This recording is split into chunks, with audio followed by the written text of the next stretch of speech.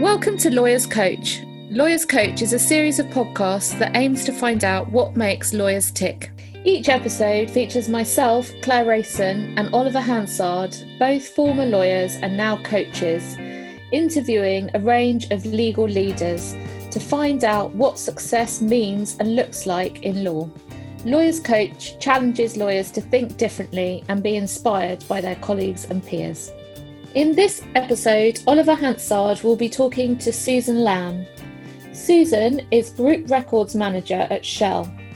As well as being responsible for Shell's global compliance programme for records management, she is passionate about developing a culture of care in Shell Legal and ensuring that lawyers thrive. She talks to Oliver about well-being, resilience, and of course, why she became a lawyer. I can't honestly remember when I first had the idea, but it was pretty young, I think. And I think it must have been some television program I saw or something. But I also had a very ambitious mother, and she said, you can either be a doctor, dentist, or a lawyer. I am really squeamish and really discovered that really early on. So being in the medical profession wasn't going to fly.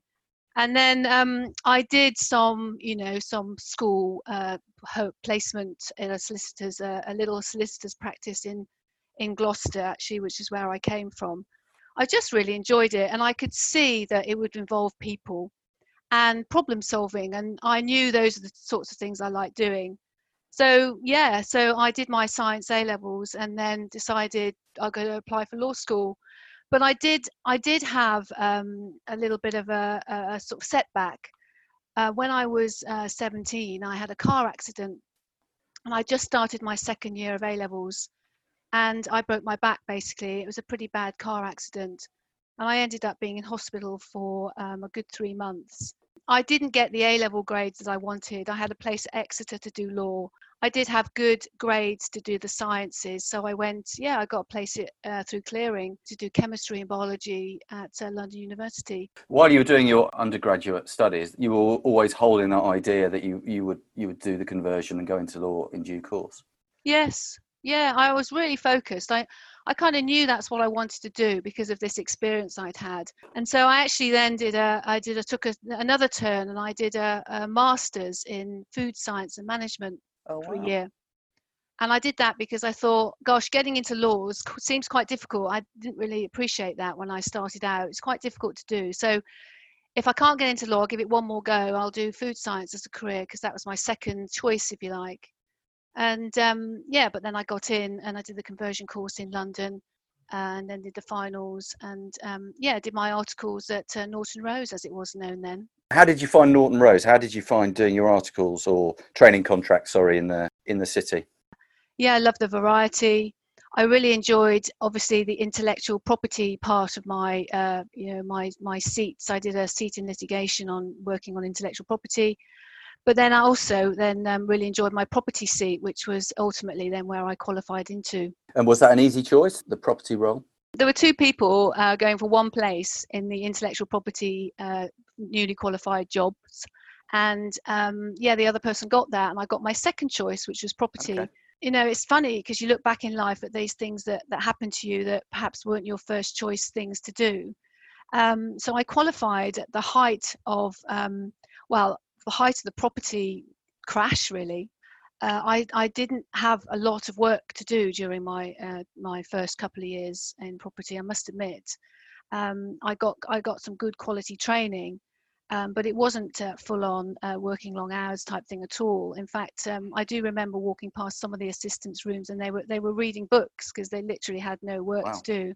But Norton Rose stuck with you. They stuck with the talent that they had. They did, and actually, it really paid off. It paid off for them, but it also paid off for me because when I was 4 years qualified, it was the height of the boom again. There you go. And there were very few of us around in the market, 4-year qualified property lawyers. So, it paid off really in the end. And was that when you moved on to Macfarlane's? Yes, I went to Macfarlane's, and I wanted to work for a smaller, more not boutique, but definitely a smaller feel type firm. And did you get that kind of smaller feel in the firm? Yeah, definitely. It delivered what you were hoping for? Yeah, definitely. It's a really friendly firm. I mean, they're I don't know if they still have the phrase, they say punch bigger than their weight. Right. And they really high quality lawyers and high quality clients.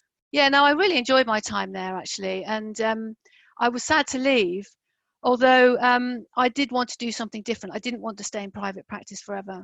And what was driving that? I think I got fed up with just seeing part of the transaction. And it was you just get the heads of terms and to buy an investment property and then you didn't see any of the bit beforehand, and you didn't see any of it afterwards. I thought I was stuck, if I was honest, because there aren't many in-house property roles, and I didn't want to do a corporate. I didn't want to change into corporate work, although I was thinking Right. I might have to if I was going to get that experience. And then a colleague of mine had moved to Shell previously as a property lawyer, and she contacted me and said they're looking for someone else, so why don't you apply? And those early days of being in-house, can you recall the contrast or the major differences but having been in private practice? I was surprised because I found the quietness disorientating, and I felt that I was kind of on this busyness. You know what it's like. It's such a frantic existence in a law firm, billing and clients and the next thing that's coming, and it was much more, well, definitely much more relaxed and a much more quieter, calmer approach to doing things. And whilst you might say, gosh, that would be great, actually I've really struggled with it to begin with. I always found it, gosh, have I done the right thing here? Is this the right pace? What have I left behind? But I adapted, and haven't looked back since then. And so from there to where you are now in terms of group records manager, that's obviously a very different role. What was your journey within Shell? Yeah, so first of all, it's not a very exciting job title, is it? Group records manager. And I do sort of think that when I tell people that's what I do at dinner parties and everything. But I mean, I love my role, and I'll talk about that in a minute. But yes, I did work for Shell UK business, dealing with property environmental matters, and then I went on maternity leave. I had twins actually. Whilst I was away, there was a bit of an event in Shell's corporate history relating to the miscategorization of their reserves. It was a huge event that changed the company completely. And there were lots of things needed to be done in terms of that challenge afterwards. And so what I was asked to do in that time was implement information management compliance as a kind of add-on to my property work, but something that I could do to fit in my 3 days as well. Okay. So I started doing that for that role, and then long story short, we needed a permanent role doing that for the group, and the role of group records manager was established. And I applied for it and got it, and I really enjoy that role. This role, it's changed. I've been doing it now for, well, gosh, maybe 12, 13 years. And the information management compliance has become, just increasingly complex, increased regulation, higher profile, really high profile. Yeah. So have you had to employ a whole range of skills that sort of non-legal behavioural skills in delivering that role effectively? There's not a lot of pure black letter lawyering in my role. There's definitely some. But it's the influencing behaviours that I have had to learn. That's really about very much understanding, who you're talking to and their perspective. And I think that's a really important behaviour for all lawyers as well. But in my role, it's not about giving advice in that context. It's more about explaining, the benefits and the downsides of doing something that the business want to do, and then working together to come up with a way forward that works for both them and for me. So I imagine that the Shell legal team is quite large. Does that feel like it's your own law firm in a corporate, or does it really feel part of the business? What's the culture and the feel of the legal team at Shell? Yeah, so it is quite large. We have about 1,200 staff across the group. So it is like a mini law firm. I personally don't feel like I'm in a mini law firm in the company. It doesn't have that feel at all for me. I mean, you might find a different answer from one of my colleagues.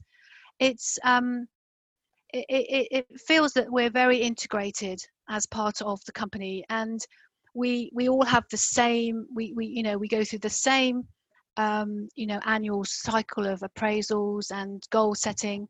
We have the same, as I talked about, leadership qualities that we're judged on. And we're judged not just on what we do in terms of our job and what we deliver, but also on how we do that. It's as important how you do things as what you do.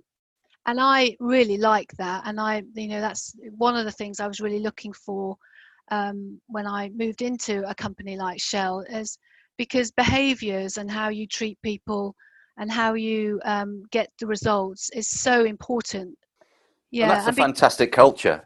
Yeah, I mean, I really do think that. I mean, I'm quite evangelical about it. I do really enjoy my role, and but as I say, obviously, I'm only one person. But I also I work very closely with the business, as I say, across all my stakeholders. So that definitely helps me not feel that I'm sort of part of a law firm. And my boss isn't a lawyer either. So fascinating. Yeah. Okay.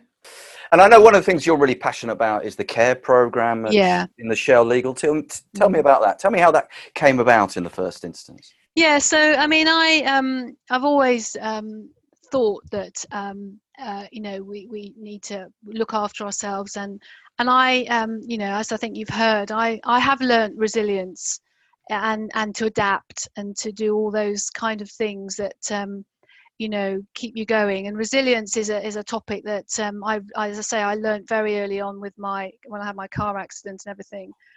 And I don't know, it just came to my attention that a lot of the press were talking about how lawyers in particular are the profession is prone to depression, anxiety, substance abuse and alcoholism and all those sorts of things. And I started sort of digging a bit deeper in my own department, my own function. And you know how things happen. And one week, I think I got 3 out of offices from colleagues who are basically off on long-term stress. Wow. And I talked to my line manager about this, and he said, yes, we're looking at this in the leadership team, where we want to, understand what's going on here. And then there was a report produced late last year or middle of last year that's talked about 1 in 5 junior lawyers who completed the survey 1 month before had suicidal thoughts. 1 in 5 who'd completed it.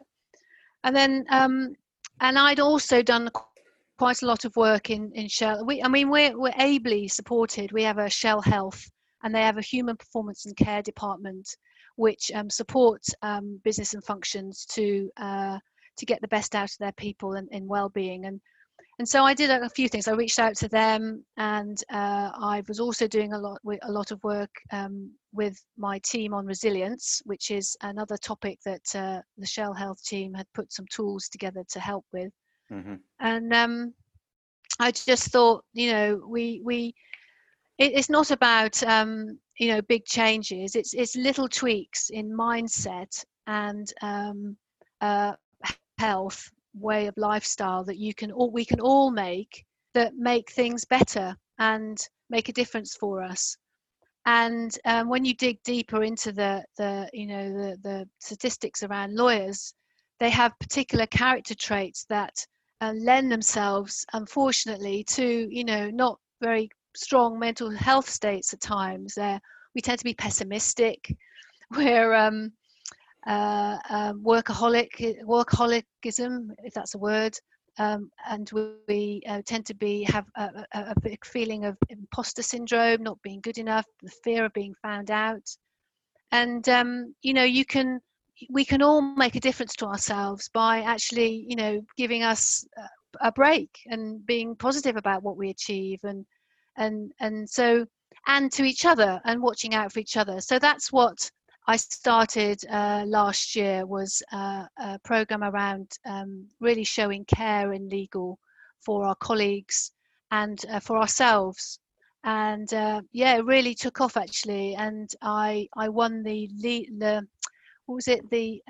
legal leadership team's prize for ethics and compliance and safety last fantastic. year for my work in care. Yeah. So it was obviously well received. Mm. What was it in practical terms? What did it feel like to receive that care? Yeah, so it was really about just raising awareness of different things that people could do to look after themselves better. Obviously, I mean, I had all the benefit of all the resources from the human performance and care team in Shell Health. So it's about making legal aware of those resources. And we're divided into departments. And lots of the departments were doing good work on this as well, appointing things like care ambassadors, mental health ambassadors. And it was about just sort of sharing that around and some best practices. And then I also did a few of these podcasts to talk about different aspects of health and well-being. And we also do, with Shell Health again, we do a module called what is a caring leader, and sort of work with teams to really discuss, because care and well-being is actually it's a very personal thing. What is care to one person might not be care Absolutely. to another. Yeah.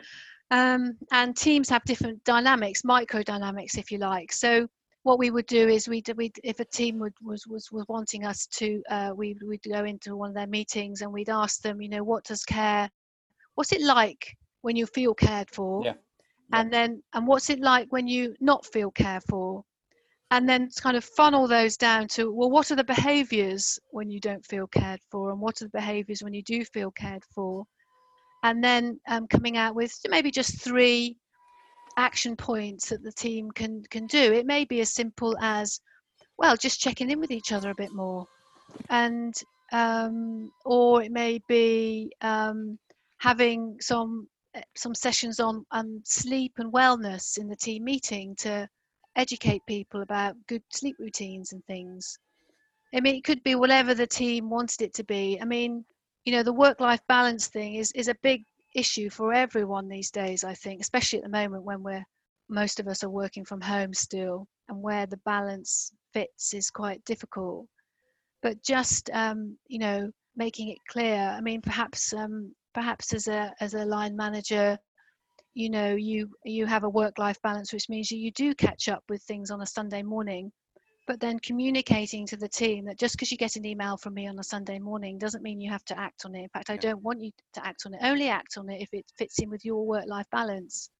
So as you've been through your legal career, have you ever had in your mind a model of what success might look like, and therefore, played towards a particular goal in your career? I had this feeling, when I was younger, that I used to say, I'm not going to sell my soul to become a partner in a city firm. That won't be success for me. Success is a really interesting, demanding job that keeps me learning and keeps challenging me, and yes, even putting me out of my comfort zone. But I can leave it at a decent o'clock in the day, and then do all the other things I want to do in my life. For me now, though, the well-being part of it is about giving back. So success for me is about really helping people as much as doing my day job as well. Does that sound a bit cheesy? No, it's great. And I suppose the follow-on question from that is, any tips for somebody trying to work out what their model of success might be? always look at your values. What is really important to you in your life?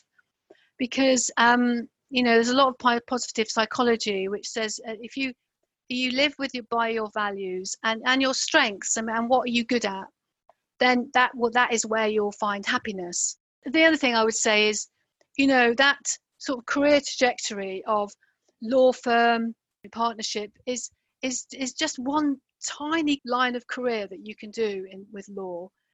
You may be listening to this and thinking, oh, but I can only ever do law because that's what I'm trained to do, and I never do anything. You've got so many skills as a lawyer that you just don't realise you've got.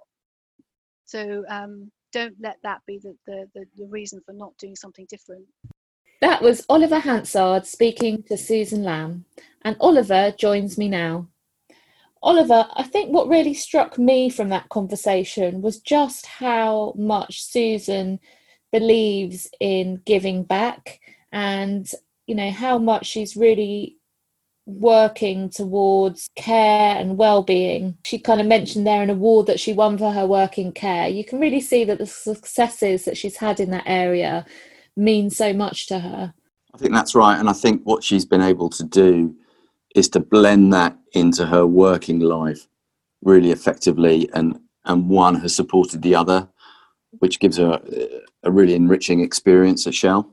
And one of the things that I picked up on was where she was talking about tweaks in mindsets, and the small things that can make things so much better for everyone.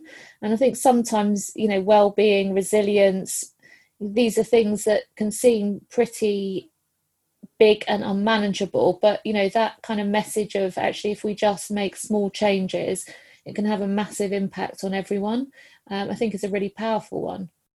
I think that's right, and that almost redefines success for her, such that yes, she's able to do great work as a lawyer in the organisation, but the fact now that she's been able to have all that positive impact on her colleagues, I think has really made the whole Shell experience for her far more enriching, and probably a form of success that she hadn't anticipated when she started out. And I just think that's a really great story. And then the other thing that I thought was really interesting from your conversation with Susan was when she drew out some of the traits that lawyers have. So, and interestingly, I can probably associate with all three, but being pessimistic, being a workaholic, having imposter syndrome. Is that something that you see when you're coaching lawyers? And how true do you think that is?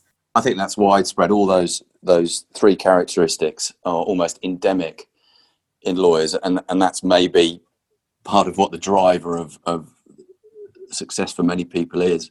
But what I took from Susan is, if you become aware of those, if you're honest about those, you can manage them effectively, and that actually makes you a healthier person and a better lawyer. Fair play to her, and for her giving her colleagues in the business support on those issues. I just think that's really admirable.